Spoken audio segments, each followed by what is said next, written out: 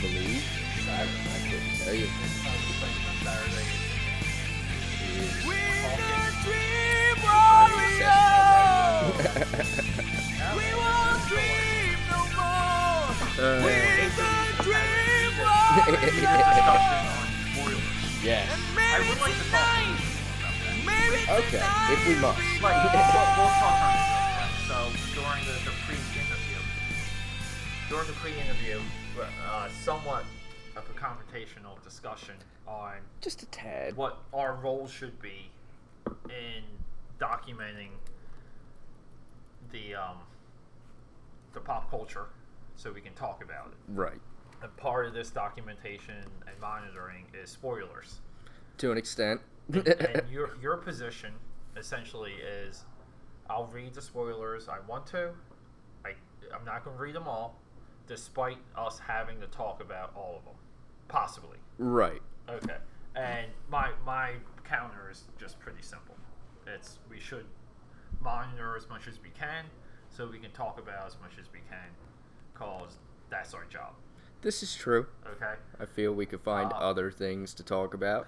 Yeah, but like we can, and maybe we'll make that a part of our policy, and which might force us to be a little bit more creative right. with the content. A little bit like how some comedians don't curse, and a lot of their material is a little bit. Well, even some podcasters stay away from Yeah. spoilers. That's their whole handle. I guess if we're really excited about a spoiler, we gotta share it with someone. We'll share it with ourselves. I mean, you know. So Stuff like Darth Vader in Rogue One, it's not really a spoiler. It's taking place between the two. It would be a spoiler to find out he's not in the damn movie. I just think sometimes it's and we'll touch on this on something else to where it's just like you're desensitized. Right. Spoilers are expected, revelations are expected, but kind of what we were talking about is you made the point of, hey, I may not have enjoyed Guardians of the Galaxy as much if I had spoilers. And I said, no, that's 100% true, but spoilers really don't reveal the tone of a movie. Right. And that's really and I guess for you and I guess Guardians really is like almost like a ground zero movie. It's just this. Really? Yeah, I think because we both really enjoy it. Like, that's the Star Wars of my generation. Like we both get it. We both like it. We just want more of that, and very excited for. Oh yeah. The Kurt Russell. Yeah, it's Sylvester Stallone. And that it still fascinates me. I hope to God he's Dredd. Space Dredd. Let's do it. What's the rumor with him, or the idea is he's Nova Corps? I guess the reports I saw said he was in Judge Dredd looking garb on set, which just kind of is he cameoing? Is it something stupid? Is he Nova? How could they not get Carl Urban as Judge Dredd? Oh, that's a sore subject. What stance is that taken? What did James Gunn have? Maybe because it's a throwback to the 80s in this one, right? Since the last one was the 70s. I wouldn't be surprised in just knowing James Gunn. Like, not that we know him, but my old buddy, my old buddy Jimmy. I do follow him on social media. Great account, fantastic Instagram, and I would just with him, I would expect for you to see wreckage or a pile of something, and having like the ABC robot from the Stallone Judge Dredd, thrown somewhere. Having like that type of cameo. But I don't know. I think he's got to be Nova Corps. I mean, it makes the most sense. Yeah. But then you're like, how old is this guy? Can't. But then, like, if they go CGI route with it, or all you really see is his mouth, you don't take off the helmet, maybe it'll work. Yeah, I think it's. But he's still old mushmouth Stallone, so. Yeah. Yeah, Stallone can act though. Stallone has acting chops. And he just breaks them out once every decade. Yeah. Well, yeah. Look, you make two iconic franchises, right? And you weathered the storm of kind of an era that you were one of the forerunners, like the action movie, blood guts, boobies, like overly sexualized women. Not that I'm complaining. And your rival, like being Schwarzenegger, gets off the reservation, does something else, comes back and has little significance, right? And you continue on, like, just what you do, and you get an Oscar nomination. Fantastic revivals of both franchises, right? The Rainbow and Rocky Balboa. Both of them are. Did you see Creed? Yeah. Is that good? I loved it. Right. Creed is just it's really, like, everyone wants to say it's just a remake of Rocky and this and that. Like, to some degree, but at the same time, it's like, this is that universe. Like, this is the world these people live in. Like, again, like, not black and white, not cookie cutter. I love the idea. I don't know if you know too much about the Creed character, the kid in that, but he is kind of like, he has a good job. Okay. And he's in the position where he doesn't have to box, but he's compelled to box. Okay. He's compelled to risk his life. He's compelled to train. And it's that, and so now, like, that adds to, like, Apollo Creed and his relationship with Rocky Balboa, to where these are star-crossed lovers. These are two DNA strains, like, that are just together. meant to intertwine.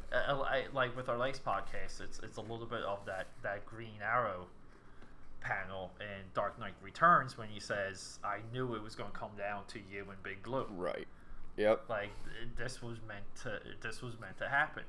I got a lot of sense of that, and I thought for it updating the Rocky format. Right. It was just great. I think every guy, like every dude worth his salt, has a real love for, like, training montages. You can't not. It's think an American staple in cinema. I think you kind of want a training montage in every movie. It saves a lot of time. And I think the second to that is a gearing up montage, but you really don't see a lot. There's not too many good ones, but just, like, packing on the heat, loading the guns. I prefer the gearing up montage over training myself. You know what's an overrated gearing montage? G.I. Joe Retaliation. Fair enough. Have you seen that? That's the second one? Yeah. No. The one with The Rock. Okay. I think it's a great movie.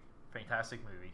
And there's a gearing up montage where they go to Bruce Willis's house. Okay. And he's like, I think he's like Joe Hauser, or what? He's like the guy that they named the G.I. Joe program after. Okay. So they go to his house and they're like, look, like, Cobra took over everything. Like, at this point in the movie, Cobra runs the White House. Right. They're just, like, wreaking havoc, and I love it because it's like a villain-driven movie.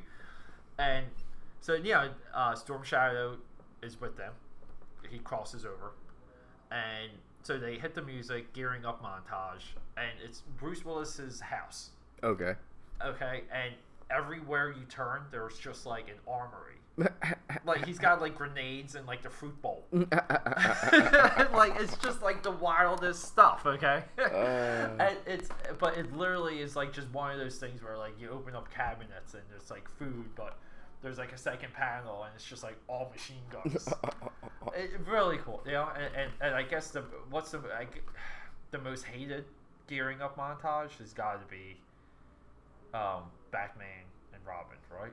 I would the say, nipples and the crotch. Yeah, like, people just always go to that. But at least we got Alicia Silverstone's in return. Yes, yeah, double tag. Yeah, the I guess, or maybe stunt double, but who cares? Whatever happened to her? Double, it doesn't even matter.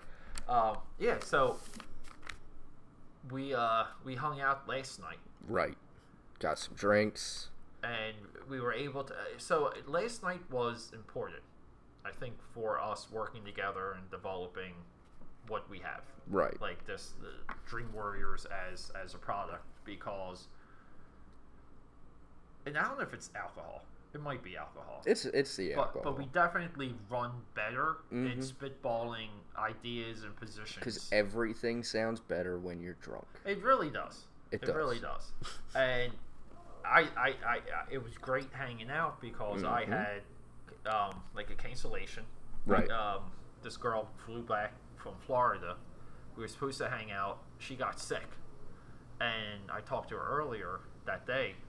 And she was like, she definitely sounded sick, but she's like, we can still hang out, but what? And I'm like, no, because like I haven't been sick. I haven't been sick for maybe 2 years now. Okay, the last time I got like somewhat sick was during the Panthers Seattle Seahawks championship game for football. Okay.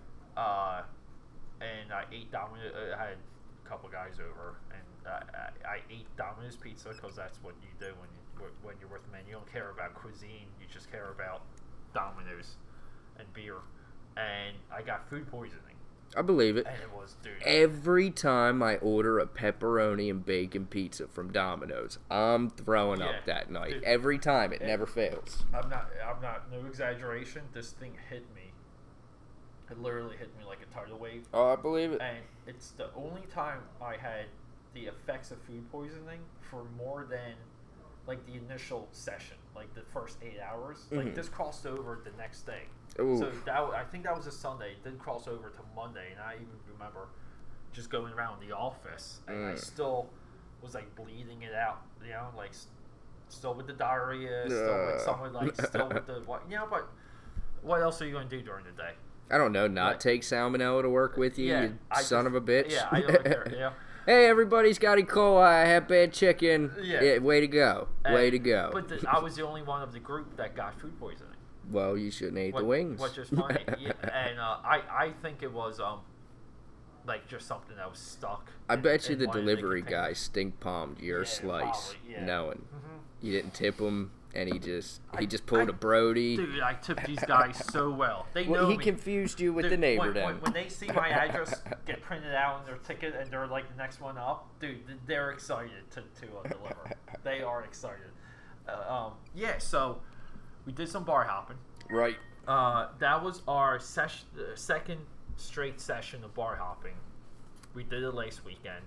We got together last weekend to didn't record a damn thing. To do this. Mm-hmm. And it was. Well, news was slow. A cloudy or shittier day. Weather was bad. The weather was kind of bad, but we really and we kind of knew going into it. Mm-hmm. We knew there was very little slow news to talk about. So, Suicide Squad was still on top.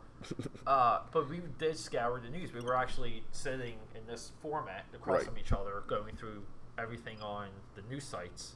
Which was nothing. Yeah, it was, and we just got discouraged. So what we did was we moved my couch to my loft. Right.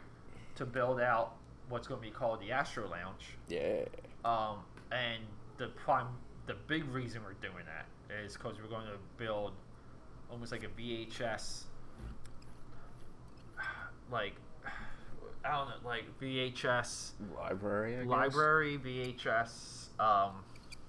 Idol VHS contribution.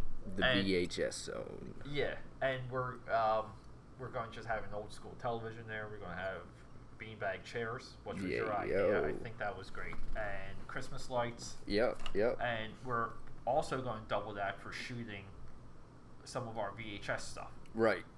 Okay. Right. So it's part set, part hangout area. Mm-hmm. So we did that, and then we just bounced around. I proved the drunkards could get up there and not fall last night. Yeah, I can't believe you did that last night. I was like, oh, God. And I waited till you weren't looking. As soon as, I would not have told you because I trust you more than I trust Rachel. I believe it. That's why I made sure I moved to the edge and helped her up. But quick side note, I've been trying to find a tension wire railing. So, we have options. Right. And we're definitely going to mount the railing up there. Once the railing's mounted, it's just going to be awesome. Yeah. Okay, and the biggest thing you're going to have is coming up, coming down. No big deal. But yeah, that was a little bit of an adventure. Yeah, so last weekend we just kind of, and even when we were like eating cheesesteaks and drinking, right? Because we hopped into this new Irish pub that I'd never been to, but I live near.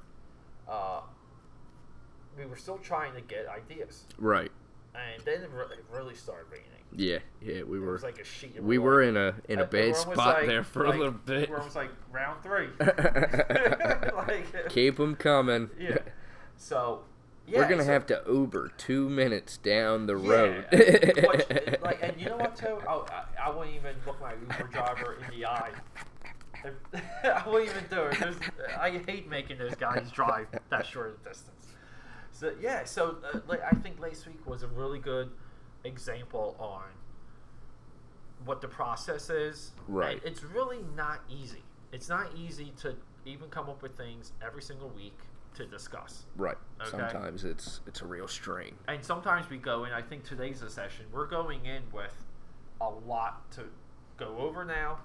Right. We stockpile things. We went back and forth all week. There's things we added out of our own interest.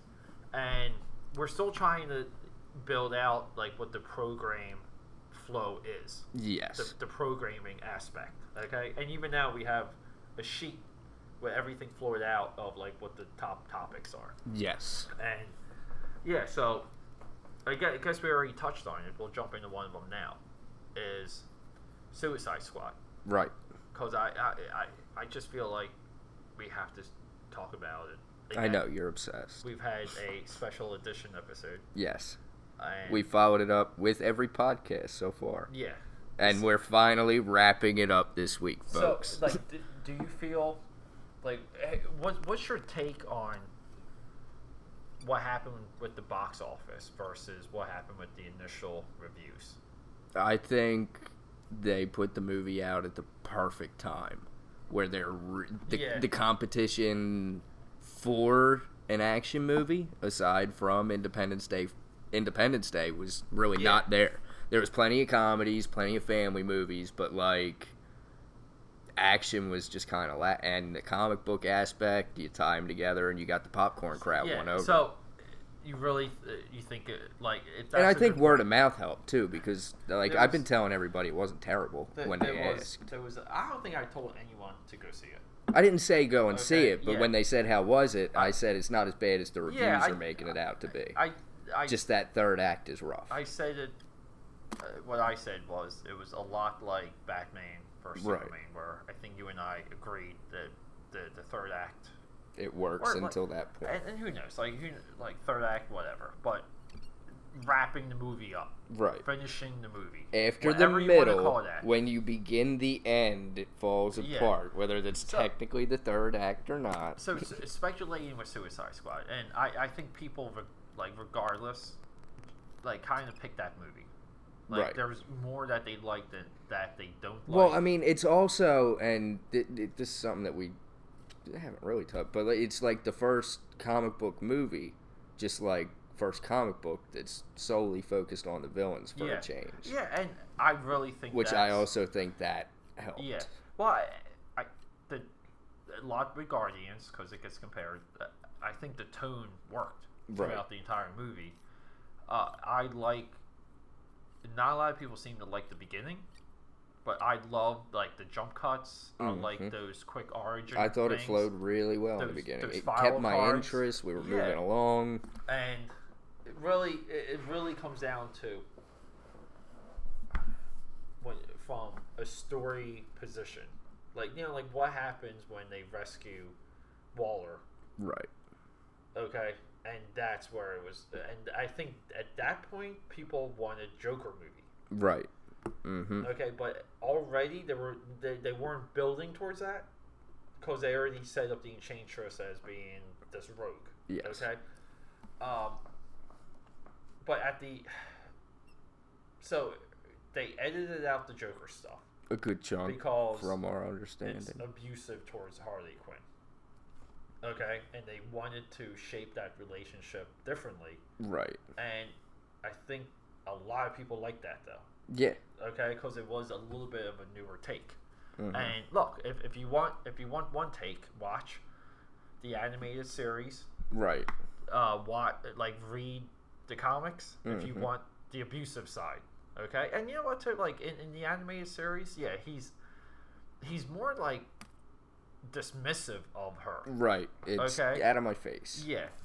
More than it's I'm gonna shoot you in the face. And then like the New 52 is more abusive. Right. Okay. So if you want that stuff, so if you sit down to watch a movie, it's good to have it different. Mm-hmm. And they made that choice. But it really I really feel like they did a disservice doing that, regardless of the good reaction. Because I think Leto's Joker, it was so anticipated, is a franchise, and and this would have been your first villain franchise. Mm-hmm. Now, what they should do is they should throw everything at him. Yep. And to get him to do a Joker-focused movie. Yep. The Harley Quinn movie should just be Joker and Harley running amok. I think that needs to happen. They have to announce that. Who cares about a Flash movie? There's a Flash TV show. Right, and I'm sure it's 10 times better than what the movie's gonna be. So I mean, get rid of the Flash. I don't care. Mm-hmm. Put Harley, Joker, Harley, whatever. The advertising campaign for that should be the Joker Harley movie and the Harley Joker movie. Right. It should just be the split advertising campaign. They should just friggin' do the poster up like that. Joker Empire or Joker Emperor book where it's him on the card because you go just have Joker Harley Joker Ed McGuinness art, which is fantastic, just on a Joker card. See, and the work he did into the Joker in costume, clothing alone, right, is phenomenal. And that's, I think, a part of what the cheat feels like. Yeah. Without him, and I think you and I always go back and forth about this, but it's really the one that they're calling the boxer Joker. I love it. Right. And I don't know about you, but that was because you don't even see that in the movie. No. You don't even see what he's wearing, and the action figures sell it better than the movie. Yep. And even the tattoos. Right. You wanted to see them. Mm-hmm. Well, the fact that the fact that the director has to come out and literally say, "This is the story behind it. This is what they mean. This is what happened." So far, we found out that Jason Todd was killed by the Joker. Yeah. The Batman went ape shit on him, messed up his face, which is great, which has driven him crazy enough to tattoo his body. And we learn all of this from the director's mouth. At no point is it seen. But don't you think that's the problem with DC? Yeah, but don't you think if they revealed Batman going ape shit on the Joker, it would add credence to his bulldog attitude in BVS? Well, but he's also running around killing people in that. It sets up this, and Alfred does allude to it. Mm-hmm. He does allude to this escalation that Bruce Wayne or Batman is on. Yeah, you're branding people now. It's he makes one or two references, and well, I'll talk about this because I am doing a shot by shot. Right. BVS extended podcast where I'm just going to watch the movie and go through it piece by piece. But there's definitely that tone in Alfred when he talks to Bruce Wayne, to where he's not trying to help him or enable him, not even trying to warn him. He's just flat out telling him what the escalation is, and that escalation is the Dark Knight off the handles. Right. Okay. And sure, and I don't think they're going to keep it like that, but I just think what we're witnessing is the end of this phase of the Dark Knight, okay, in BVS, which is, I guess, the super angry phase, I need therapy. He'll be happy once he is friends in this next one. So I got 7 friends. Yeah, yeah. And so last night too. So we kind of went back and forth on. We started talking about the Infinity War Avengers movie. Right. And I just kind of made the off-the-cuff comment that movie is going to be the death blow punch to DC, to the DC extended movie film, whatever they're calling it, universe. Why is it extended? Why can't it be like DC Film U? Why is it extended? I guess because if it was DC Film U, it'd be too close to Marvel Cinematic U, and I guess the best way to put it would be Marvel is now a movie company that occasionally puts out comic books, whereas DC is still a comic book company that occasionally puts out comic book movies. Right. If that makes any sense. Like, Marvel's comics now are solely for advertising for their movie universe. Whereas DC, like, their comic line is still their brand, and the movies are just a product of... Yeah, it just really kind of still shows off that DC's just off color. Like, they can't figure, you can't figure out what you're calling this crap. Right. They can't even figure it out. But I agree with that take. So, I guess what we were trying to guesstimate or flow out was that you have these Marvel movies, right, that built into Avengers, mm-hmm. and then Avengers built into Civil War, right, which no one saw coming. Like, no one saw Civil War as being as impactful as it was. Maybe even more now with what the directors have come out and said. And then, which we'll get into, and then Civil War is going to build into Infinity War. Right. So once Infinity War comes out, that literally is, lack of a better term, Galactus coming to eat your world. Right. And Galactus is coming to eat the DC EU. And you were like, you pushed back, but I did say this. I don't understand the logic, regardless if it works or not, mm-hmm. of them keeping Darkseid secret. Right. You had opportunities, mm-hmm. like opportunities you made because movies don't exist. You right. make decisions to put Darkseid in that BVS movie, mm-hmm. and post credits, mid credits, epilogue, prologue, dream sequence, flash forward, flash sideways sequence, all of these things. Right. And then the one hint you have towards this, that communion scene, you cut out, and it's not even Darkseid, or that it could be what Darkseid looks like. It could be, but haven't they said that's Steppenwolf? Like, isn't it? They may have said it's official, but it seems like everyone's saying it's Steppenwolf. So whatever, we'll just say it's Steppenwolf. I thought they announced Steppenwolf as the Justice League villain. I think they did, yeah. I thought so. So you have and there's no more Justice League Part 2. So in theory, Darkseid's not even mentioned yet. Yeah. So it kind of makes sense as to why they didn't tease him. Darkseid is he's such an awesome villain. Right. And the reason why he's awesome is very simple.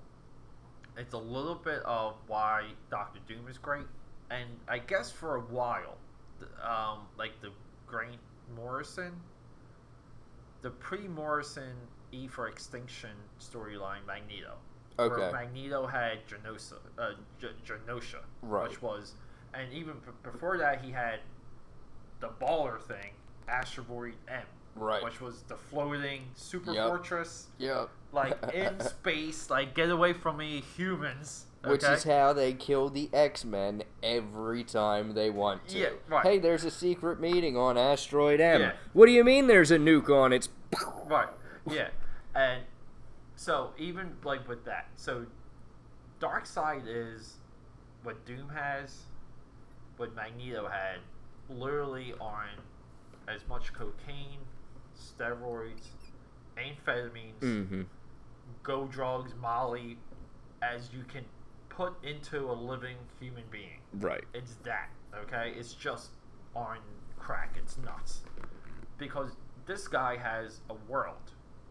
He has an entire culture devoted to who he is and what he represents.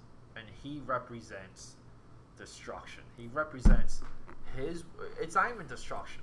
It's like destruction through the means of his way, or like that's it. I rule you or you're gone. To the point that he can fight anyone. He can fight Superman. He's essentially like part, like, you know, if they go to it, I hope they do in the Wonder Woman movie, but they should go into the New Gods, and they could set up, because they did this is a little bit New 52, where Wonder Woman is a lineage of the New Gods and not Greek mythology. Right.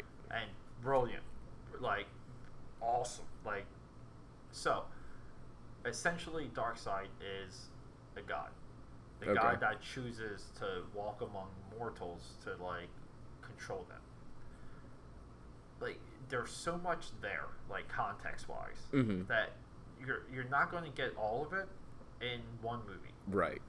And filtering it in, like, you know, like they did Thanos, because, you know, his scenes in Guardians are so pound for pound, like, so valuable. Right. They don't even show you the extent of his powers. You just see his, like, psychology. Right. And how he's operating. And his reach of power. Yeah, and this Ronin, like, I love Ronin. I love Ronin. He's a creepy looking dude. Yeah. Creepy. Loved him. You have Ronin, who's powerful. Who just tosses Drax into a bag of ecto-cooler. Like, ecto-cooler horse piss. Okay? And goes through him, who's like essentially so pissed off he's just going to destroy a whole homeworld. Right. Just gonna wipe it out. Yeah. Okay. And like kind of got there. Okay. And that guy is nothing. Right. Against Thanos. Okay. So they've already done this job. Like, you already see, like, him working with Loki. Right. As this, like, attempt. It's just like, that didn't work out. No big deal. Back to the drawing board. Like, I'm not crushed. I don't go home with my head hanging. Because you know why? I've been doing this for centuries. And I'm going to keep at it. Yeah. Okay. Wonderful. Okay. Who cares about Steppenwolf? Right. Who does care? Okay. This is the problem. Exactly. This Infinity War movie has so much already built into it that these notes are already, like, on the music sheet. Right. They're already resonating. So the in-between stuff can suck, and Infinity War is still going to hit those notes. Right. It's crazy. Just even talking to you now. It's a master plan, thought out. That's the difference. It's Thanos. It's literally like 60 people sitting in a room plotting out the next 10 years, whereas these guys are still trying to figure out what they're doing this year. Have you read any of, like, how they do that? No. They say they were talking about how they keep track of characters. Okay. And they have, like, a giant wall of all the characters, like, supporting and focused, like Captain America, as trading cards on this giant wall. Okay. And then the wall's kind of broken up within what the movies are. And they move the cards into the movies. Makes sense. And that's how they know who's dead and who's alive and who's, you know? And you're always just like, dude, that's so awesome. Yeah, right? Like, you know, I mean, like, you need it cool? At that point. Yeah. So that, I think once Doctor Strange, and I'll say it again, becomes the biggest 3D movie of all time. Okay. Brings magic into, like, superhero magic into cinematic universe. Yeah. Okay. And I don't know, like, I was thinking about this earlier today, kind of doing some of the prep work for this. So, in Winter Soldier, the consultant guy, the guy with the bald head that they throw off the building. that Falcon catches, right? The Hydra guy, right? You know, there was a short film called The Consultant. Oh, right. Yeah. Sitwell, Agent Sitwell. Okay, I don't even know his name. Yeah. So he mentions Doctor Strange. Yeah. In that. Stephen Strange. Yeah. I'm pretty sure Namer's reference there. So here's the thing with that, though. For him to be on their radar, he would already have powers, right? So does Doctor Strange, the movie, take place before Winter Soldier? For that reference to exist? Quite possibly. I think it's not going to. But at the same time, it should. But I think that's like nitpicking. I think that's already like that's like a no prize. That's Marvel used to do no prizes for people that wrote in continuity inconsistencies, and then was able to explain it. Okay. And then you got like a no prize, which was like an empty envelope. But that was a part of like the marching Marvel army. Okay. And that was like, they did that for decades. Okay? Crazy. I love it. But so anyway, so maybe Doctor Strange is on the radar for something else other than being power driven. But either way, so well, I mean, maybe at that point, that's when he's disappeared off of the radar to go and meet the Ancient One, and maybe they're aware of the Ancient One, and they know, or they know Strange is on their radar, or something. Okay, something. I think it's awesome that's even like in that movie. Mm-hmm. That and that's so easily done, but which is fine, but it's never like effective. No. Like, it just seems like when Marvel does it, it works, and when anyone else does it, it doesn't. Right. Well, it's because no one else has gone far enough. Like, it's the matter of it. Like, all right, Universal now, they're starting their shared universe with this Tom Cruise monster movie. Yeah, and how? Like, tell me about. Well, I don't know hardly anything about that. What do you know? Do you know anything? I know that there's rumors that The Rock is potentially up to play the Wolfman. No way. Way. I think The Rock in anything's perfect. But, like, I don't care if he's Wolfman or not. Yeah. Make him Frankenstein. I don't give a dog crap. But yeah, it's starting off with Tom Cruise and the Mummy, and they're wrapping it all around. So real quick, like people always have opinions about Tom Cruise, because everyone's like a backseat expert on things. But I think he's one of the best developers in Hollywood history. Meaning the guy works scripts better than anyone. I could take him or leave him. Okay. I really don't think he's in. He may not be in movies that you love, like There's Night and Day and Mission Impossible 2 and stuff like that. But all in all, he's in solid movies. Yeah. Like, okay. Edge of Tomorrow is great. That is a great movie. Edge of Tomorrow, like his, I guess, modern sci-fi run. It's like Edge of Tomorrow, War of the Worlds, Oblivion, and Minority Report. But they're all look, sci-fi. Solid concepts, I'll say, but but you know what it is? Sci-fi is so hard to do right. It really is. It's like the hardest of all of those genres. Okay, genre. It's the hardest one. Okay, and like per pound though, like those 4 movies are better than almost like a majority. Like there's only there's a handful of good sci-fi movies. Period. Like there really is. And this guy's been involved with 4 of them. They're watchable. They have points. Like they are science fiction-y, meaning that they have these broad ideas. These like I'm going to wrap my arms around this idea. Because most science fiction makes no sense. Planet of the Apes makes no sense. Soylent Green makes no sense. Okay, Logan's Run makes no sense. 2001, like it's blasphemous, kind of makes no sense. But what you get is like the presentation of that, and that resonates. Like, cause it's so with like my whole big point with Planet of the Apes is that if they knew about this, like the blackout zone, and they knew that the Statue of Liberty and all these things were in the blackout zone. Okay, like why would they it's almost like why would they let that exist? Like you already established you have TNT and stuff. Like, just blow it the hell out.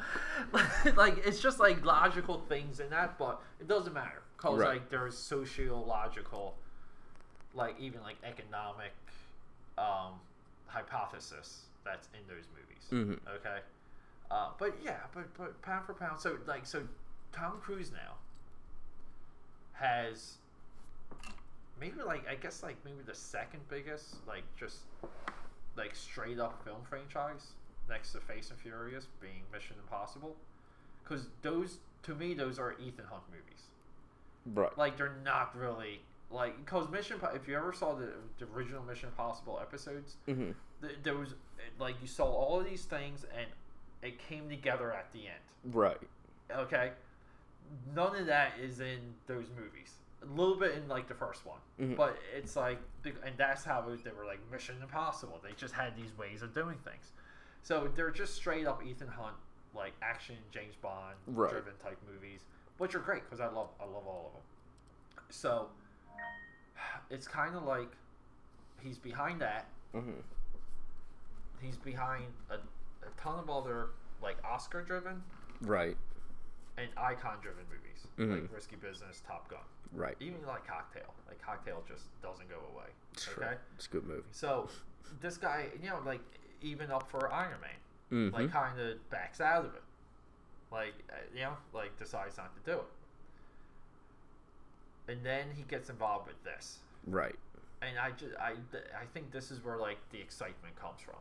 Because the guy can still do whatever he wants, go in any direction. And it's like, wow, like, just the Mummy. Yeah. Like, Tom Cruise, the Mummy. Yeah. It just seems so wild. It does. It does. And they should have waited, in all honesty. Like, waited for, like, the right guy to come along? No. I'm not saying Tom Cruise is the wrong guy. Because he's not Imhotep. He's like the Brendan Fraser, if you will. But that's just it. Brendan Fraser's 1 and 2 were really good, and they're not that old. So to start with the new, like, all right, yeah. Well, Benincio's Wolfman and the Brendan Fraser Mummy movies, like, those should be the last two in your shared universe. Yeah, but here's the funny thing, though. So the Wolfman, Mummy 1, 2, and Scorpion 1, 2, and 3, and Scorpion King. Right. Like, those, they're kind of already forgotten. Like, they just don't resonate. I don't think anyone cares about them at all. Like, no one cares about Benicio del Toro's Wolfman. God, no, because it's a terrible movie. Most people don't even know the difference between Mummy 1 and 2. Well, like, they just, like, they forget that there was, like, a kid in the second movie. And like, those little like pygmy Ewoks. Yeah. Don't you neglect the pygmy Ewoks. Yeah. So, and, look, Mummy 1 and 2 were, like, Indiana Jones. Yeah, exactly. And they're great. I love them. I think he's awesome in them. Like, I think we talked about this before. Like, so they legacy built the second movie. Like, the wife. Right. Her bloodline is connected to. And it's like, that's like the WTF. It's yeah. Like, why we don't even need that? Exactly. Because you have all this other stuff. You have the first one to connect you, so you don't need the bloodline connections taking you back. And I think it took away from her being, like, infinitely curious, like she was in the first one. Right. To where, like, in the second one now, she's like a child. She's just destiny. Drawn to it because it's her. Like, but he's awesome though. Right. Brendan Fraser is so good. I don't. Do you remember? One of the few people that I will still say could take up the role of Indiana Jones if they were gonna do it. What's the third one? What's the name of the third one? The Temple of the Dragon or the End? No, that's Pirates of the Caribbean. Yes, thank you. No, that one, the Dragon Emperor or the Emperor's Tomb or Jet Li. Yeah. Okay. It's the one where they're in the. So it's kind of funny how that and Pirates both went Asian. Right. They must have really wanted to go into those markets. And the third one's just a mirror of the second one. The kid's just older, and instead of it being Evie's connection, it's now the dad's. Older in the right, he's an adult. They recast him, and instead of them killing Evie and bringing that's kind of cool. Her back in the second one, they kill off Rick and bring him back in the third one. What's Jet Li doing? What's his? I couldn't tell you. I saw that movie once. I fell asleep. Yeah, I did. In the middle, I woke up at the end. Is there like a snow sequence in that? Yeah. Yeah, there's like Yetis and shit in that movie because it's all Himalayas. Yeah, and he has like the power to control fire. I want to say. Is it the Yeti from Monsters Inc? No, it's they're a little more like happy and googly eyed Yeti in like a serious action movie. They're more Star Wars Yetis. I feel like we should watch that. Oh God. I'm so curious because I only saw it one time. Me too. Yeah. That one, the main thing that sticks out, it's just such a rehashing of the second one. Like everyone says about 1 and 2, it just because it follows the same format. Like if you line those two movies up, it's almost shot for shot the same, for shot the same, and then at the end, instead of killing the one parent, you kill the other and you resurrect it. Like, just leave the motherfucker dead at that point. Yeah. Like everyone has died and come back in this series. Isn't there like the army, the Stone Soldier Army? Yeah, I think that's the one where he controls it. Do they? Well, they all kind of have a stone army because Imhotep has those stone mummies and the dust mummies. I was just watching because I'm always watching the movies like Furious 7.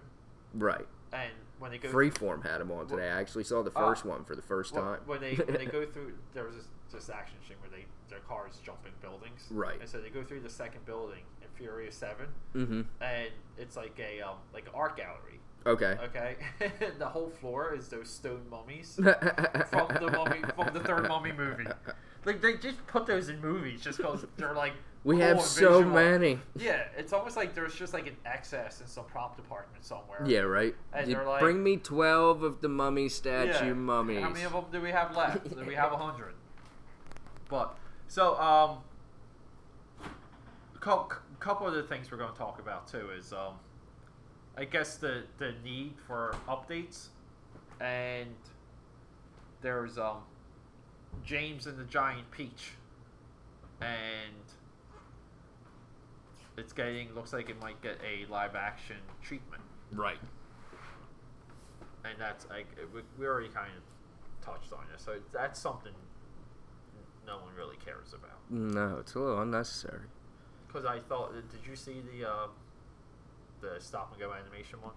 The original? Yeah. The one that Tim Burton had something to do with? Yeah, something. I don't know if it's him or if it's Tim Salick or Henry Salick. I think he produced it, or I know he didn't direct it. Yeah. I don't even think he wrote it, but I think he had a hand in it. It looks Tim Burton-y. I'm pretty sure he did have a hand in that. I've seen it, yeah. And that's fun. Mm-hmm. Like, it's silly. I think the stop and go works. Right.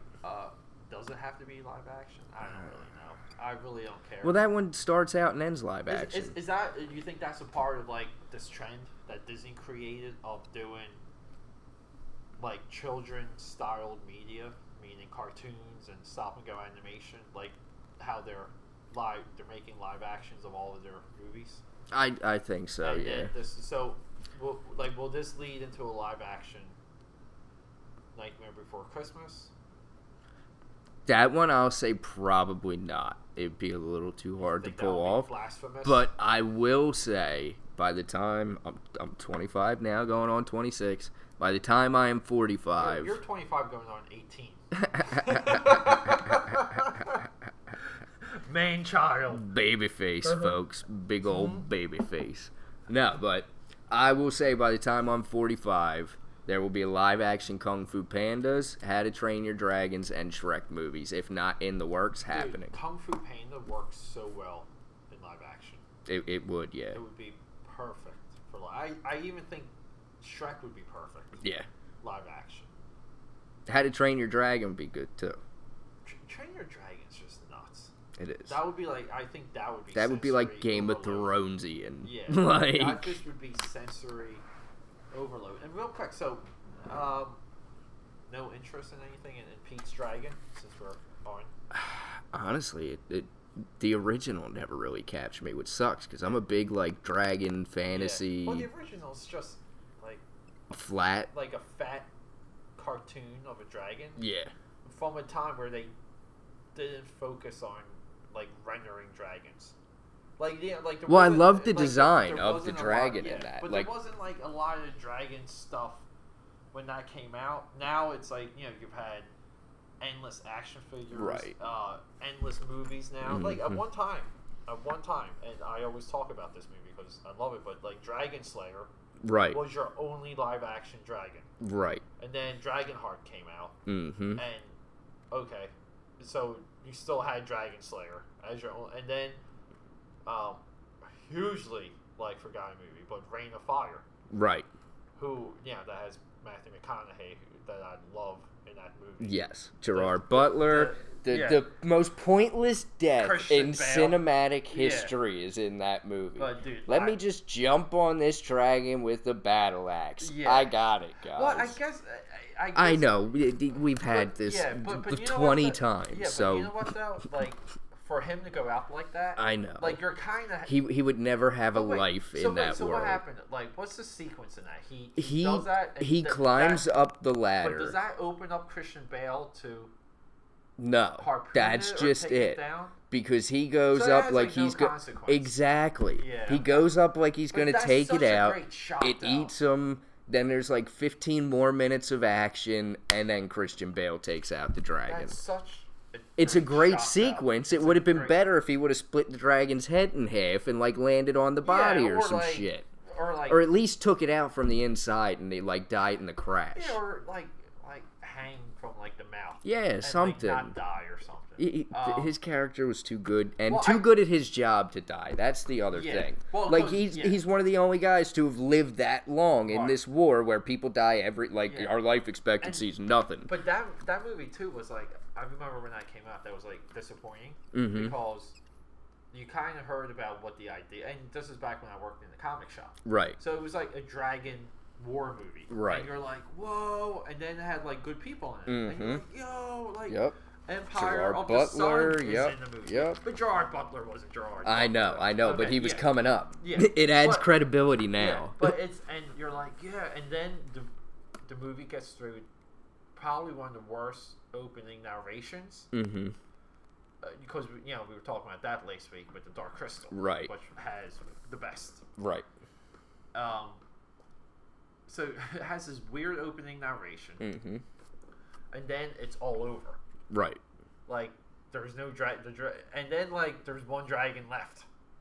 Right? Isn't that? No, there's one male left. There's one male left. And there's like all the females. Yeah. Or one female and all the males. Either way, there's one big one that's still breeding. Right. And all the rest of them are just. But then, like, don't they allude to that the food source is drying up? Yeah, they've scorched the earth because they breathe in the ash, right. And there's pretty much nothing left to burn, so they're dying off and cannibalizing themselves.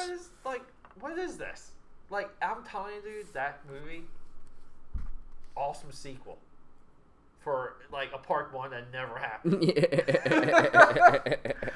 Like, if there was ever a movie that needed like a reboot, right?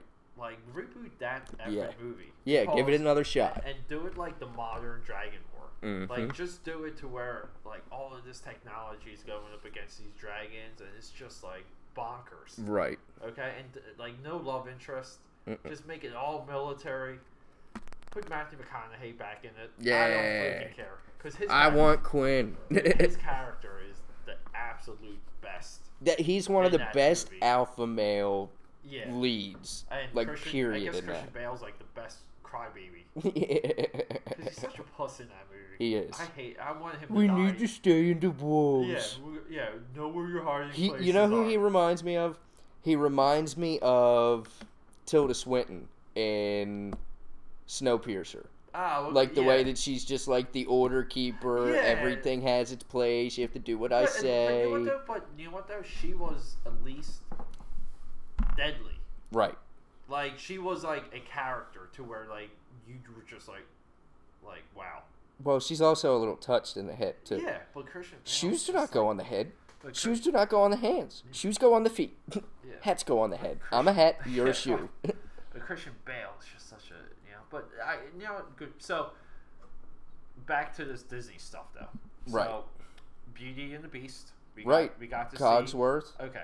No surprise. No. And so it's Cogsworth, Mrs. the cup lady thing. No, she didn't. We don't. It's only Cogsworth and Lumiere that came out. Okay. Cogsworth kind of has a face. Yeah, but nothing. Lumiere doesn't. They're just guys in costumes, right? No, it's like an actual clock. Is it an actual clock? Yeah, it's I like thought they were guys in No, costumes. they look. It's like an actual clock and an actual candlestick, like the way that the mice in Cinderella are actually just. All right, so we took a little pause there because we had to get water, and so we did check out the Beauty and the Beast stuff. I don't know. So we saw what the realistic renderings Right. of the candle and clock, Right. and the human version, and Mrs. Potts is in it. So, but still, no excitement with Beauty and the Beast. I haven't been excited for really any of the live action. Alice in Wonderland was the only one that like kind of had me, and it wasn't even for Tim Burton. It's just because that one is so. See, I don't even consider out that. there. I don't even consider that a part of, even though it is. Mm-hmm. To me, that's like a Tim Burton movie. Fair enough. I'll give you that. Like, that one kept the whimsy that Yeah. all these other live actions are getting rid of. Yeah, like and- it's. And I guess like the only one that I really cared about was the Angelina Jolie. Maleficent. Yeah. Okay. And that one was like, that one was crazy. Because like the First Love is like, it's so weird, man. That movie's a little nutty. I believe it. Okay. She's like a fairy now. Yeah, and- but which is kind of cool because they kind of build this like thing into her, this like hatred or whatever. Right. Outcast and all this other stuff. But if I remember, so like, it's First Love's kiss, Mhm. and I'm pretty sure it was like always the prince. Right. In this, it's Angelina Jolie kissing Sleeping Beauty. Right. That's First Love's kiss, Mm-hmm. and it's just like, okay. Yeah. Like, why? Like, you know, like, you can change other things, but you can. And it has like some good action sequences, and but I think that was overshadowed by the Huntsman, Right. The Snow White, the Hemsworth, right. whatever. Yeah, because that, like, I just love that movie. Like the Seven Dwarfs in that are just Mhm. so cool. Yeah. Um, One of Bob Hopkins' last films. Yeah, Mhm. but all of those, yeah, the dwarves are great. The design for like that rock creature thing, Right. it's just there's so much that's, and I guess the only bad part of that is the girl playing Snow White. Yeah. She never really comes off well. Doesn't deliver well. Right. You don't buy her in that role. Well, I mean, she's kind of fallen off altogether since the Twilight movies Yeah. have ended. But so. I don't know, but they kind of built the mythology of Snow White up. Right. Like, pretty cool. I kind of forget some of the details, but I thought they like set up that she was like she could harness nature to combat, or they alluded to it, but they didn't go. She in that has some direction. kind of power. Yeah, over and if they powered her up, that would have been cool. But so like that's really it for that. And then last night we were discussing Rob Zombie's 31, Right. which is like, would you consider that under the radar? To an Already extent, but underappreciated. even though no one- anything that he has done that wasn't House of a Thousand Corpses, Halloween, or Devil's Rejects has been under the radar. Yeah. So Well, I think like I remember there being excitement for Lords of Salem. I don't And- remember there being a lot of buzz for it that, at all. there And I was remember it trailers, being people in and like- out of theaters quick as shit. Yeah. Almost straight to DVD, that one was. I think that I still think that and Halloween 2 are very much overlooked. I think we talked about this before. I think Halloween 2's point was missed Right. because part 1 is the mind of the serial killer, Right. and the second one goes. You know what the second one does? It does what they try to do in the Nightmare on Elm Street movies, Mm-hmm. but they took the whole series to do it, which was like the soul, like the spiritual side of the killer, Right. and they dissected Freddy Krueger Mm-hmm. in that path, but it took Little all bit these by little movies, bit, yeah. Okay, and if you put it all together, it's a great story. Halloween 2, because like even like the visual, I love the visual of the mother in white with that white horse, Right. Everything black, Mm-hmm. and just knowing like maybe like that's that's how he sees the world. Like that's what's talking to him. Right. Like, or that's where he finds comfort in this, like this imagery that is just nuts. Right. Okay. And yeah, I think some of the violence is good in that. Oh yeah. I think that they definitely make him the deadliest Michael Myers. By far. He's just a tank. Right. And I love that. Well, I mean, it's Tyler Mane. The man is a yeah. tank. Well, he is. Yeah. But they even made him bigger too. Right. That. Like, you know. Yeah. So like 31, I'm like super excited for. Right. I just feel, and we touched on this too, that the Purge is like the visuals of the Purge and kind of like what that whole like that night, the night in those movies, right? Is that too close to 31? Or people already desensitized? Honestly, I couldn't tell you what 31 is about. Oh, you're not? Are you okay? So let me tell you. So 31 is, I guess, a couple kids or like a couple, they get kidnapped. Okay. And they get thrown into this like arena, but it's like this underground like labyrinth. Okay. And there's, I think, 8 or 9 clowns that just kill whoever they put into the labyrinth. Okay. And I guess there's more people. So I don't know what the 31 is in 31. It might be 31 people or something. Might be like October 31st. Yeah, or they get like possibly 31 people in the labyrinth or something. So it's just like you have killers. It's almost like Running Man. Right. Okay? Mm-hmm. But it's just like horror based. And that's it. But you already have these like really cool like designs and these themes, like creepy shit, because that's what they do. Right. Yeah, but a lot of it feels like The Purge. Okay. But people seem to love The Purge, and to have maybe more of that, like the more of The Purge in The Purge. Yeah. Like, yeah. Well, like, it's needed. It's the American dream at this point. If you haven't woken up and said, "God damn it, why can't The Purge be real today?" then there's something wrong with you. Yeah.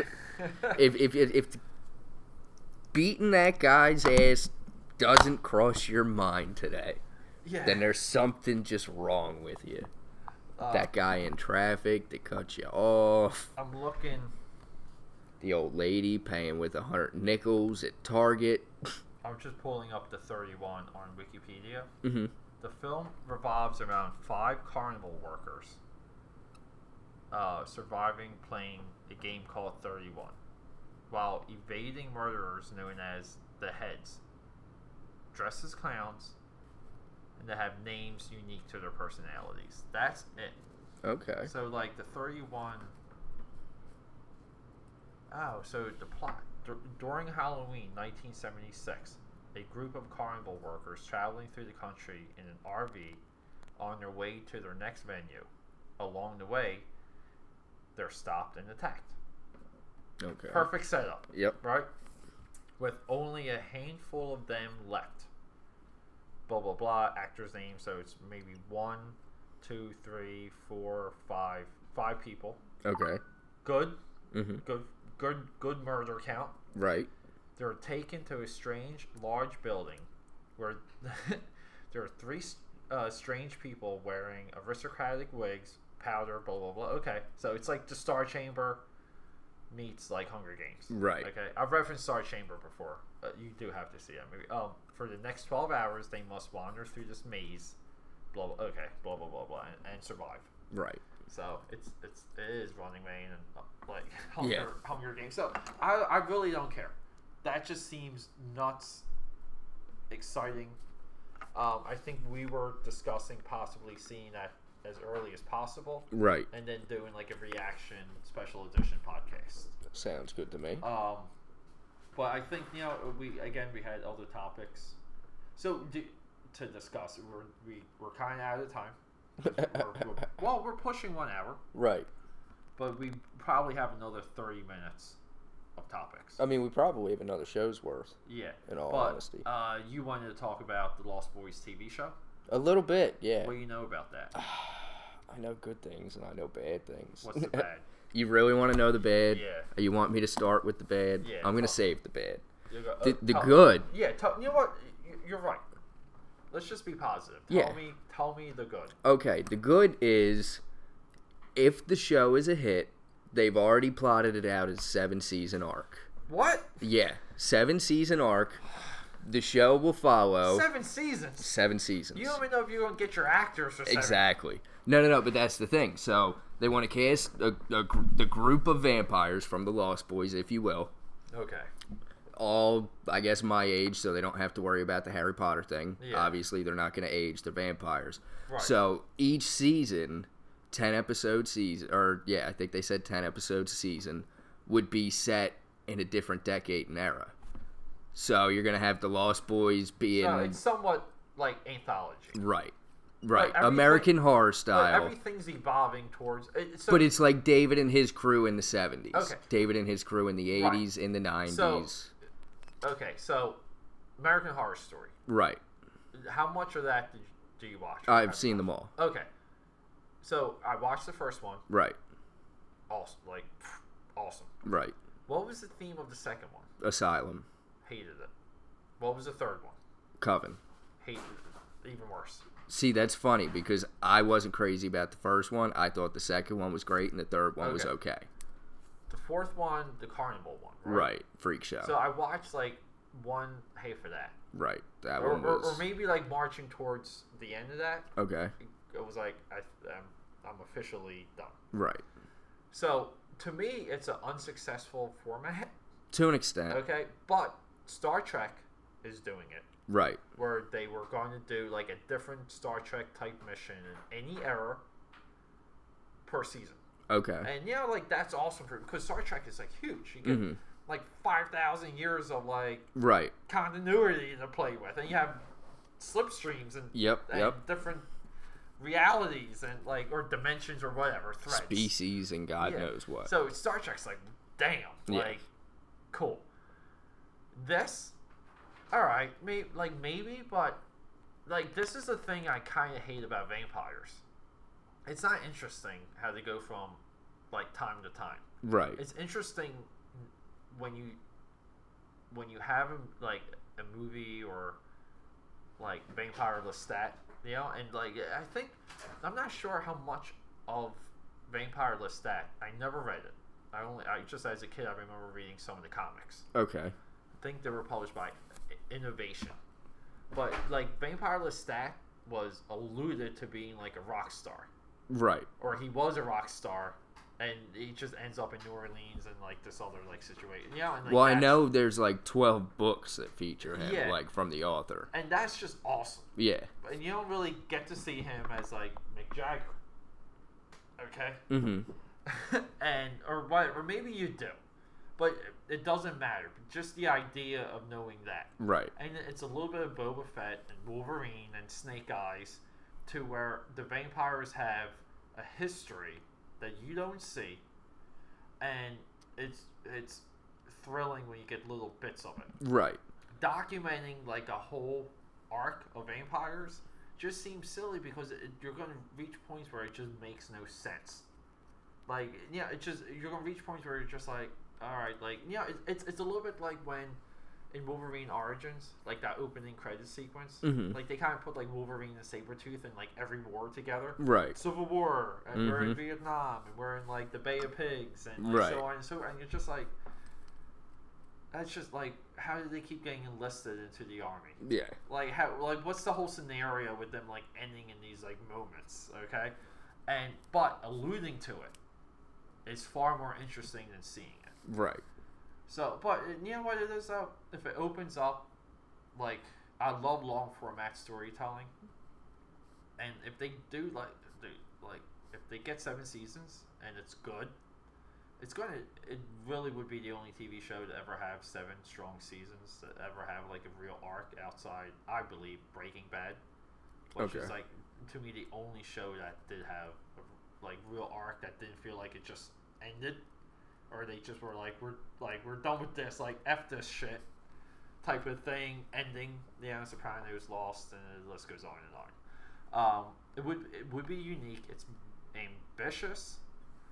I think that's a little bit of our push, like my love and hate with like Stranger Things. Right. Like, and you're so into it, and I love that. But we were even talking today where I forget, how did that come up?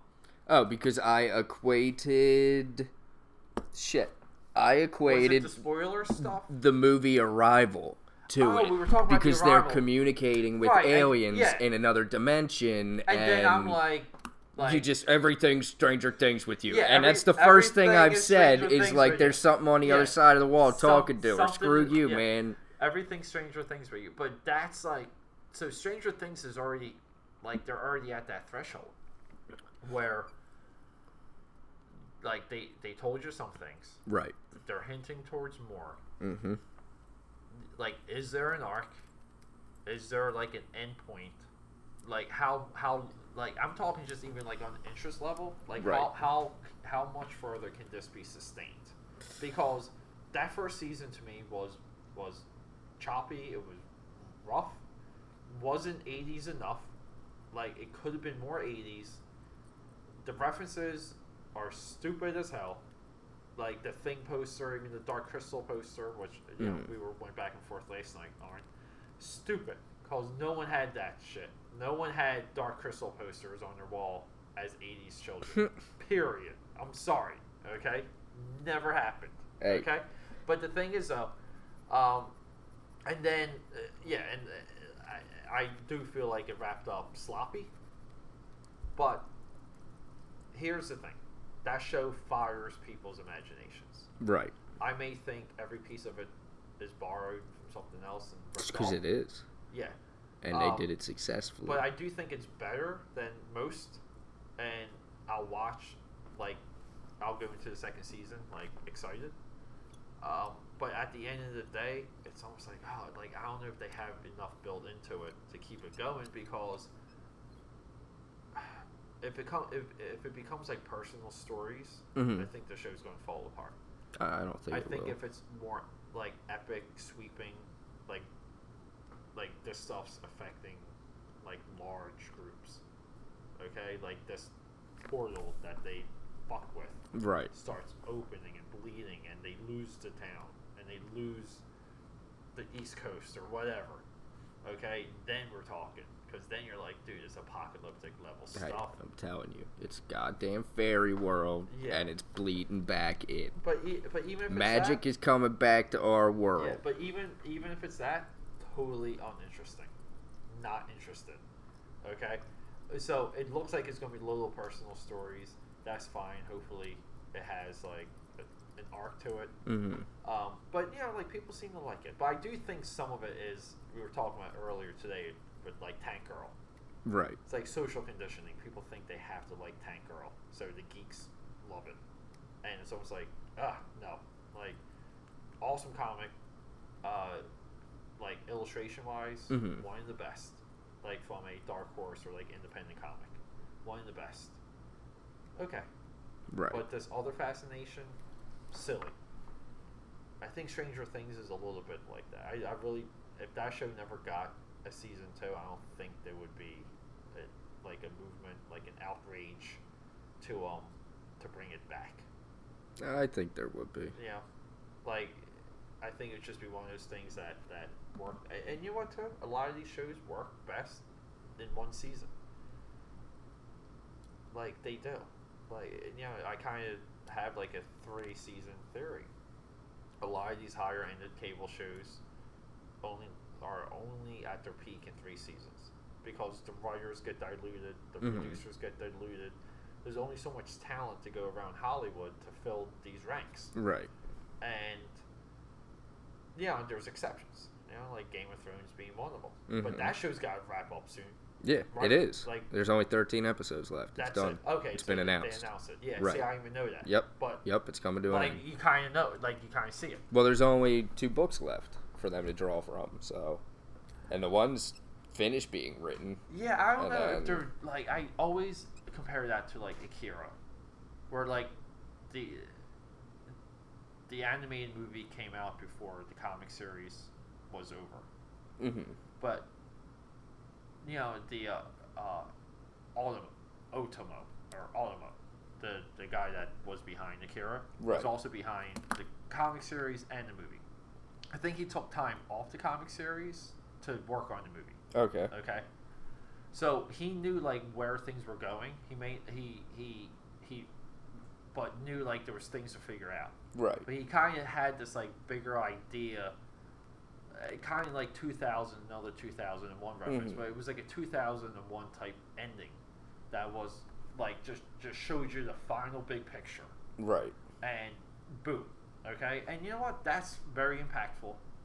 I think when that's done, I think it's overdone today, because even like stupid dramatic little comedies. Like I watched this one with this chick the other night. Like the movie just stopped, and like you can't do the 2001 ending with this comedy in Tokyo or whatever.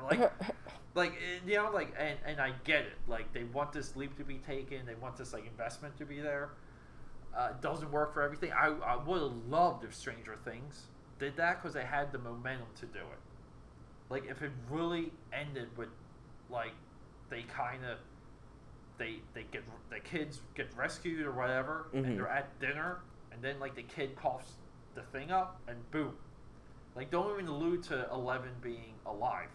Right. Don't even allude to it, dude. Just have that kid cough up that slug and cut it. Then it's like, dude, and take out the Dungeons and Dragons thing, which was stupid. Why would you play that after you've literally been to another dimension? What interests does D&D have in your life? Well, the kids didn't go, just Will. Yeah, I don't care. Like, so just Will shouldn't be there playing. I do think it's a manifestation. I think they're manifesting that. Just with the sheer fact when they flipped the board over and the bottom was black, and that was like the way how they crystallized the theory. Like, you know, like it just made, I don't know, but I do feel like we should do more with Stranger Things. Like dissect it a little bit more. Okay. Because the show has guts. It has body. You've just badmouthed it this entire time. It does, but you got to make up your mind. But there's a couple things like missteps. That's it. Well, according to you, the whole show is a shit misstep. It is a shit misstep. So make up your mind. But there's stuff there. They name shoes after you, flip flop. But I don't know. Like it's. I was still like that's the stuff I'm a little bit more interested in re-exploring with Stranger Things. Though, is really kind of what's happening with the kids more than happening anyplace else. Right. Because I think there is nuance there with the kids. They got lucky with the kids. Well, yeah, they're kind of screwed with them now, though.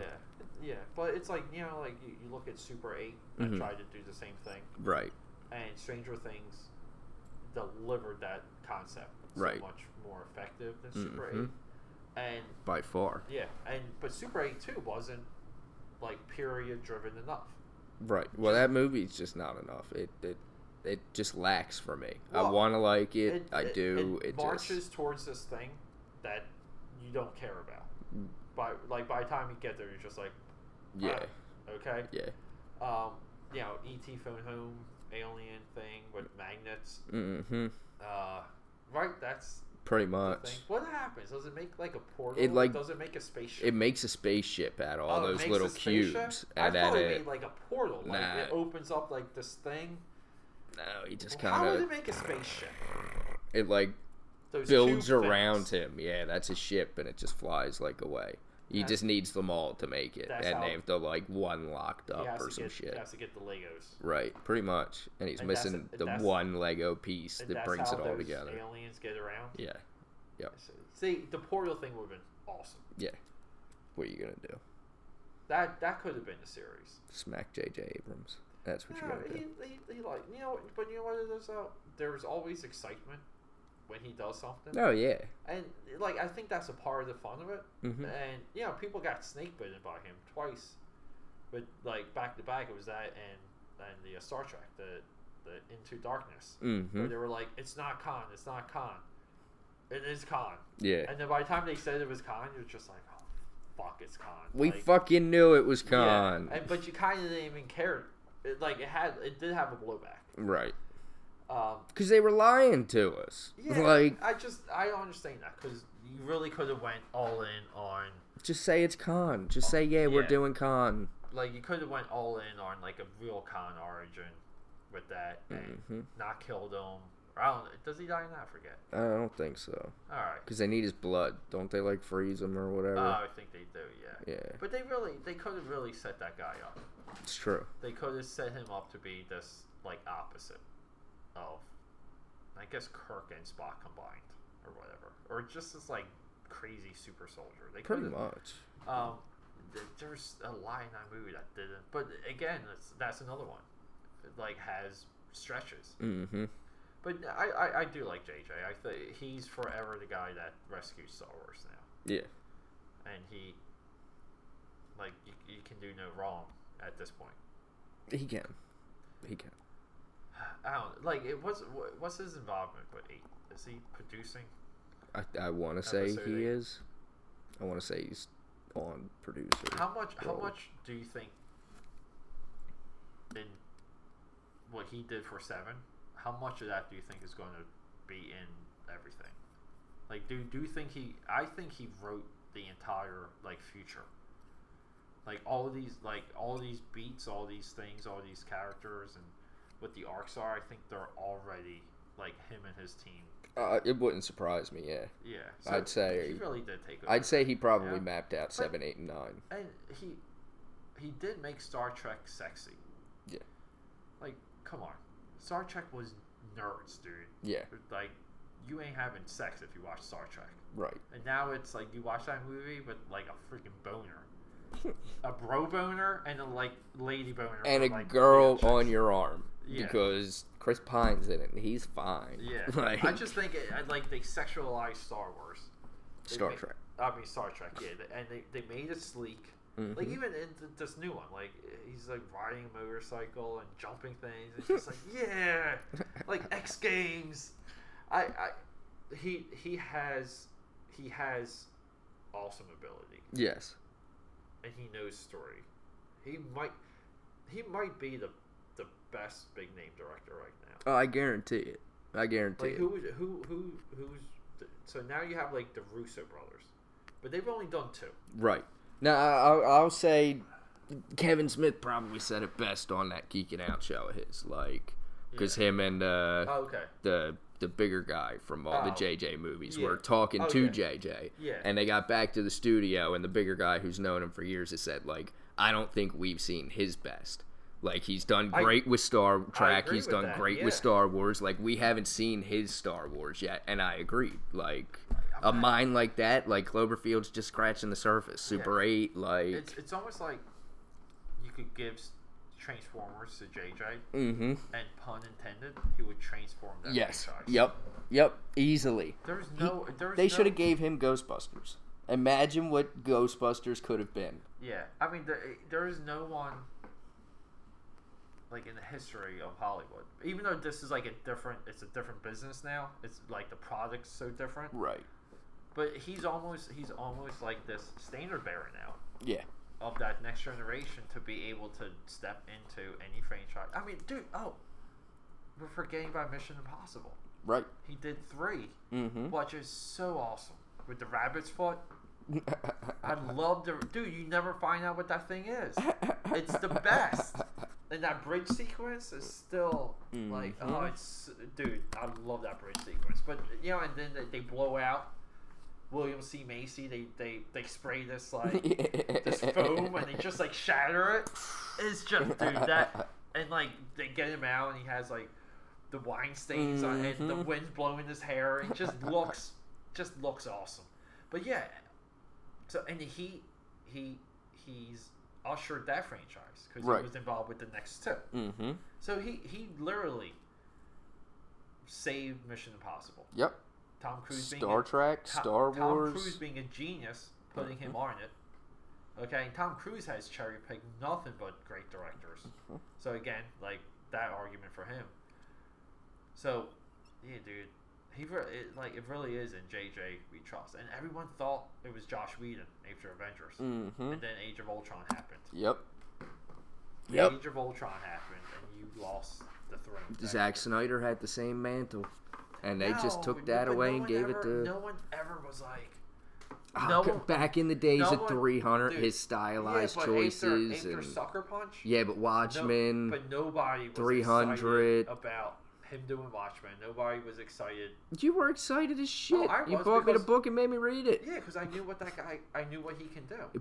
That's what I'm saying. Back then, he was the one. But they gave him all of DC, and he fucked it up. But it would still be like if Watchmen worked, and if even Batman vs Superman worked, then you could be like, dude, this guy that's what they were setting him up for, and he just the same thing with Bryan Singer, and there have been others that have attempted it, but JJ has the solid track record. So he really has a superior process.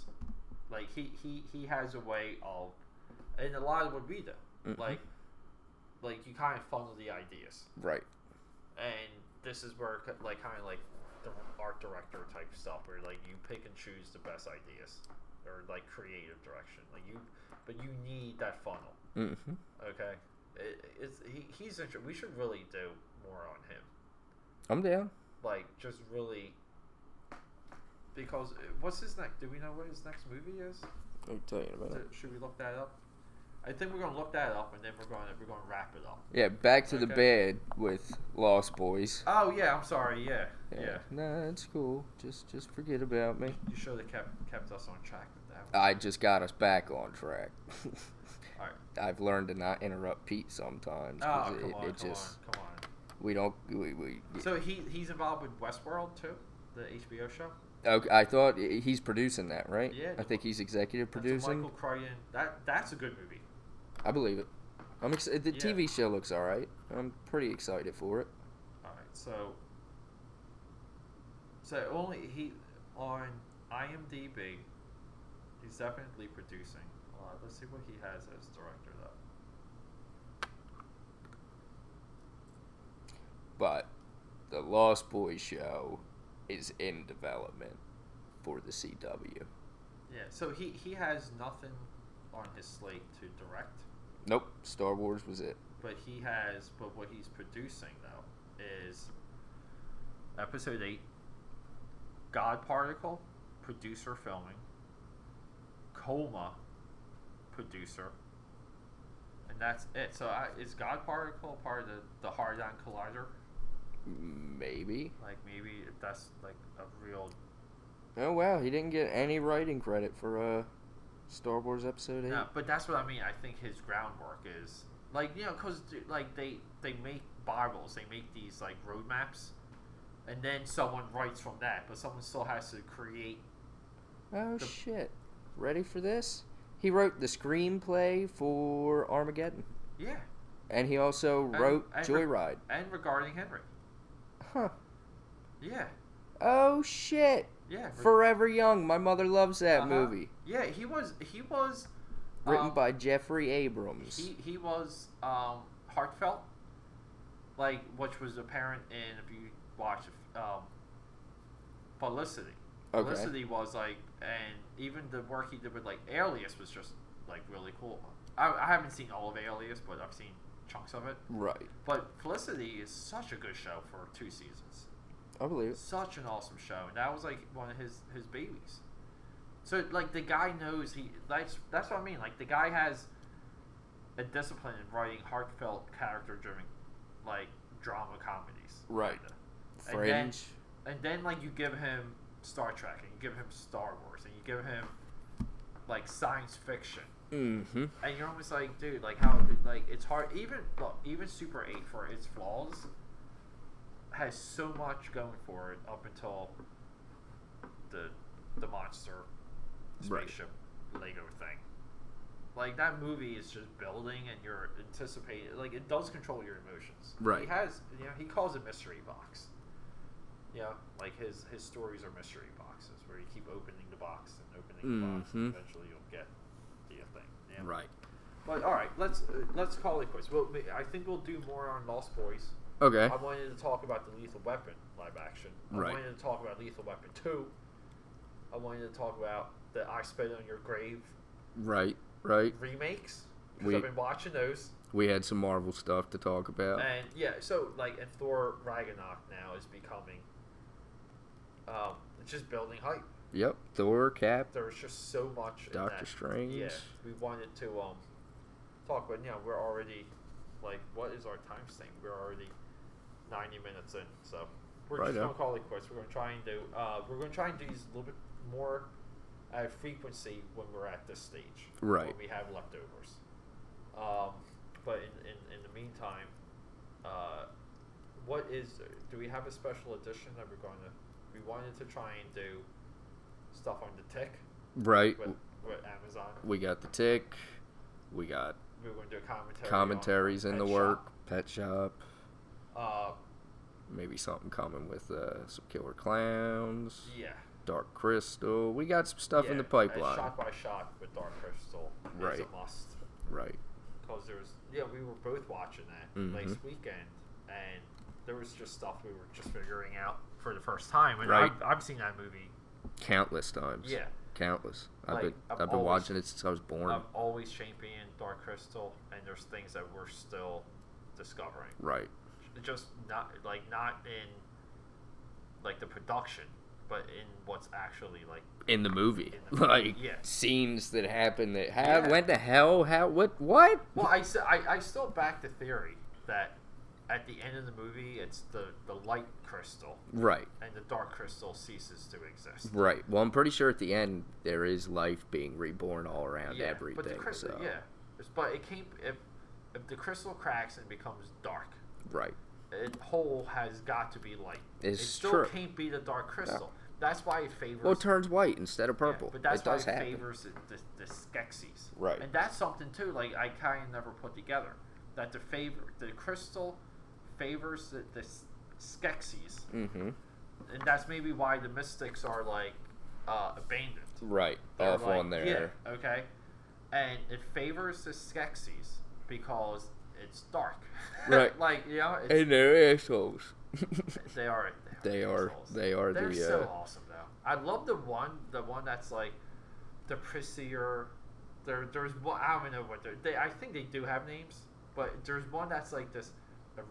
They look like aristocrats, but there's one that's like extra richy and extra. And when he's eating eating things with his like fingers. Yeah. And he's like, he's like. And so I pee myself whenever that is. I never noticed the one with the like steampunk eye and beak. He has like he's part robot or whatever. Yeah. Where's the mystic with the missing eye at that point? Because if they're tied, but that's again, but like the science fiction point, like it all falls apart. See, that to me is not science fiction. That's straight up fantasy. It's just fantasy, but it's still the same like logic. If you had that in a science fiction movie, it's the same logic. It always falls apart. That's why you have only a few good science fiction. It goes right back, dude. We only have. I could come up with a list of. of great science fiction movies. A list. Let's do the list right now, real quick, and then we'll sign off. All right. Okay, all right. Science. So, all right. So, I said it before. 2001. Okay. Matrix. Okay.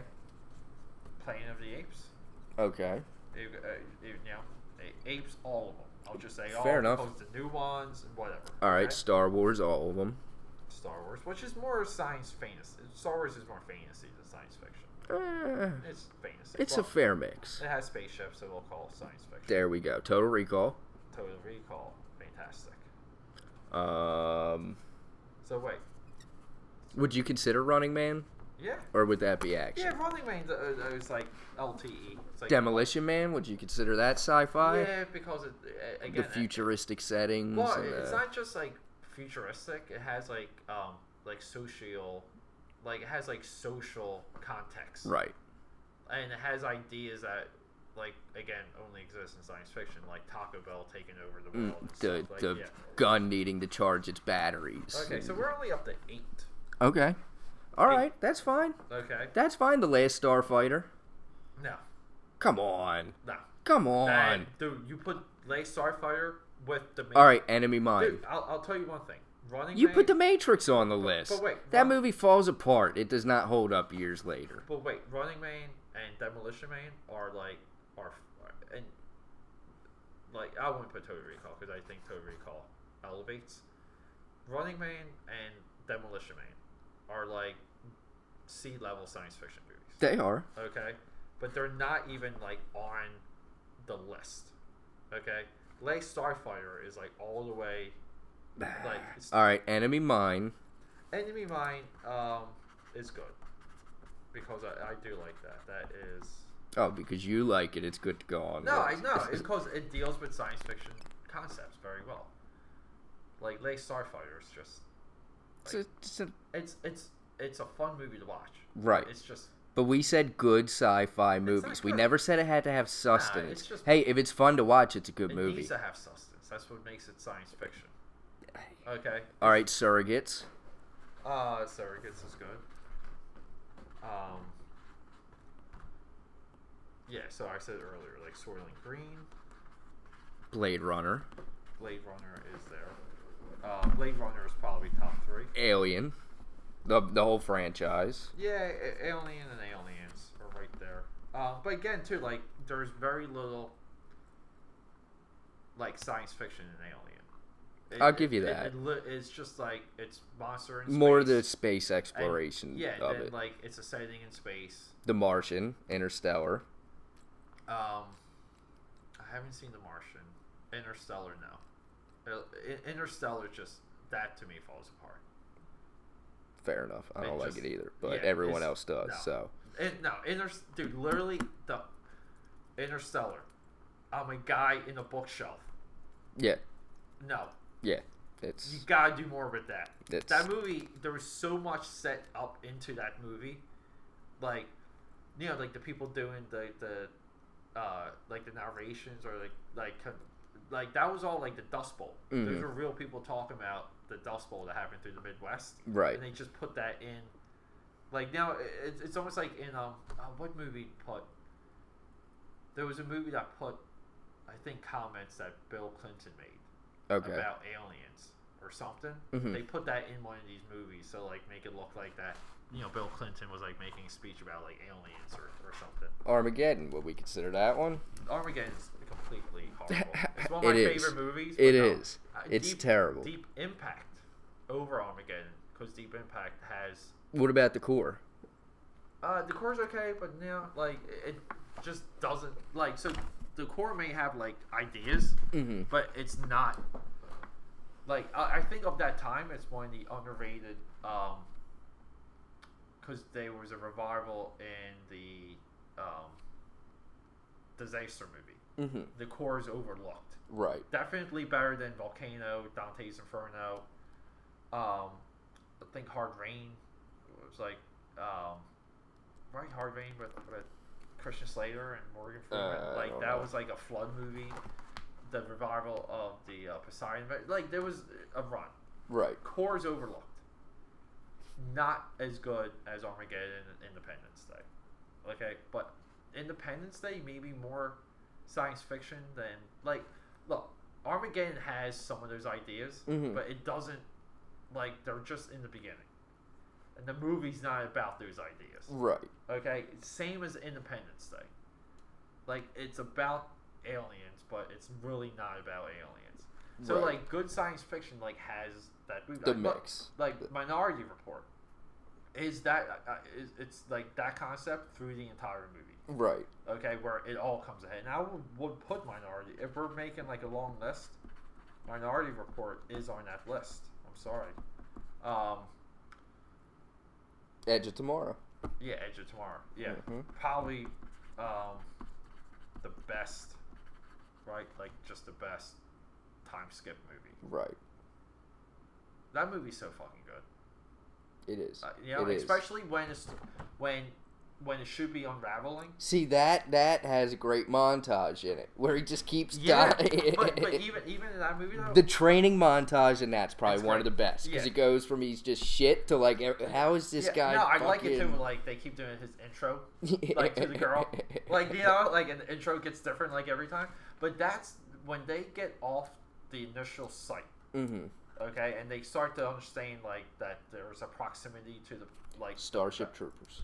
Sorry. Yeah, Starship's good. You know, like, look, Starship's a bad movie. It is, but it's that one. But the concept sticks through because, especially, they end that movie with like that news report, and all the cadets are super young because everyone else is dead. Yep. Like it's true to the idea, like through and through. So like Starship, and we're forgetting RoboCop. Okay. Terminator, yeah, 1 and 2. I'll leave Killer Clowns off of this list for credibility. So, but even now, like we're missing ones, but we're still struggling to make a list of 20. We're not struggling. I'm trucking along. I just have to think. You're giving me bad movies. I'm allowed to give bad movies that are good. Matrix falls apart. Matrix, like, look, I said it doesn't hold up. How does the Matrix not hold up? Because it just doesn't. When's the last time you tried to watch that movie? The first one? Yeah. Yeah, I watch it all the time. It's not great. What's not great about it? How does that the mythos that were built and shit all over in the second and third one just kind of ruined that first one for me. No, it doesn't. To me, it does. But it's all. But I associate it too heavily with the crap that came after. But here's a little bit of that. Okay. Everything that they set up in the first one is explained to its final. Right. In 2 and 3. Now you may. Yeah, and I'm kind of with it. Like, all right, so the presentation is off. Some of the additional like characters are off. The settings, the flow of those 2 movies. But at the end of the day, like it is like it's not only science fiction, but it's like philosophical fiction.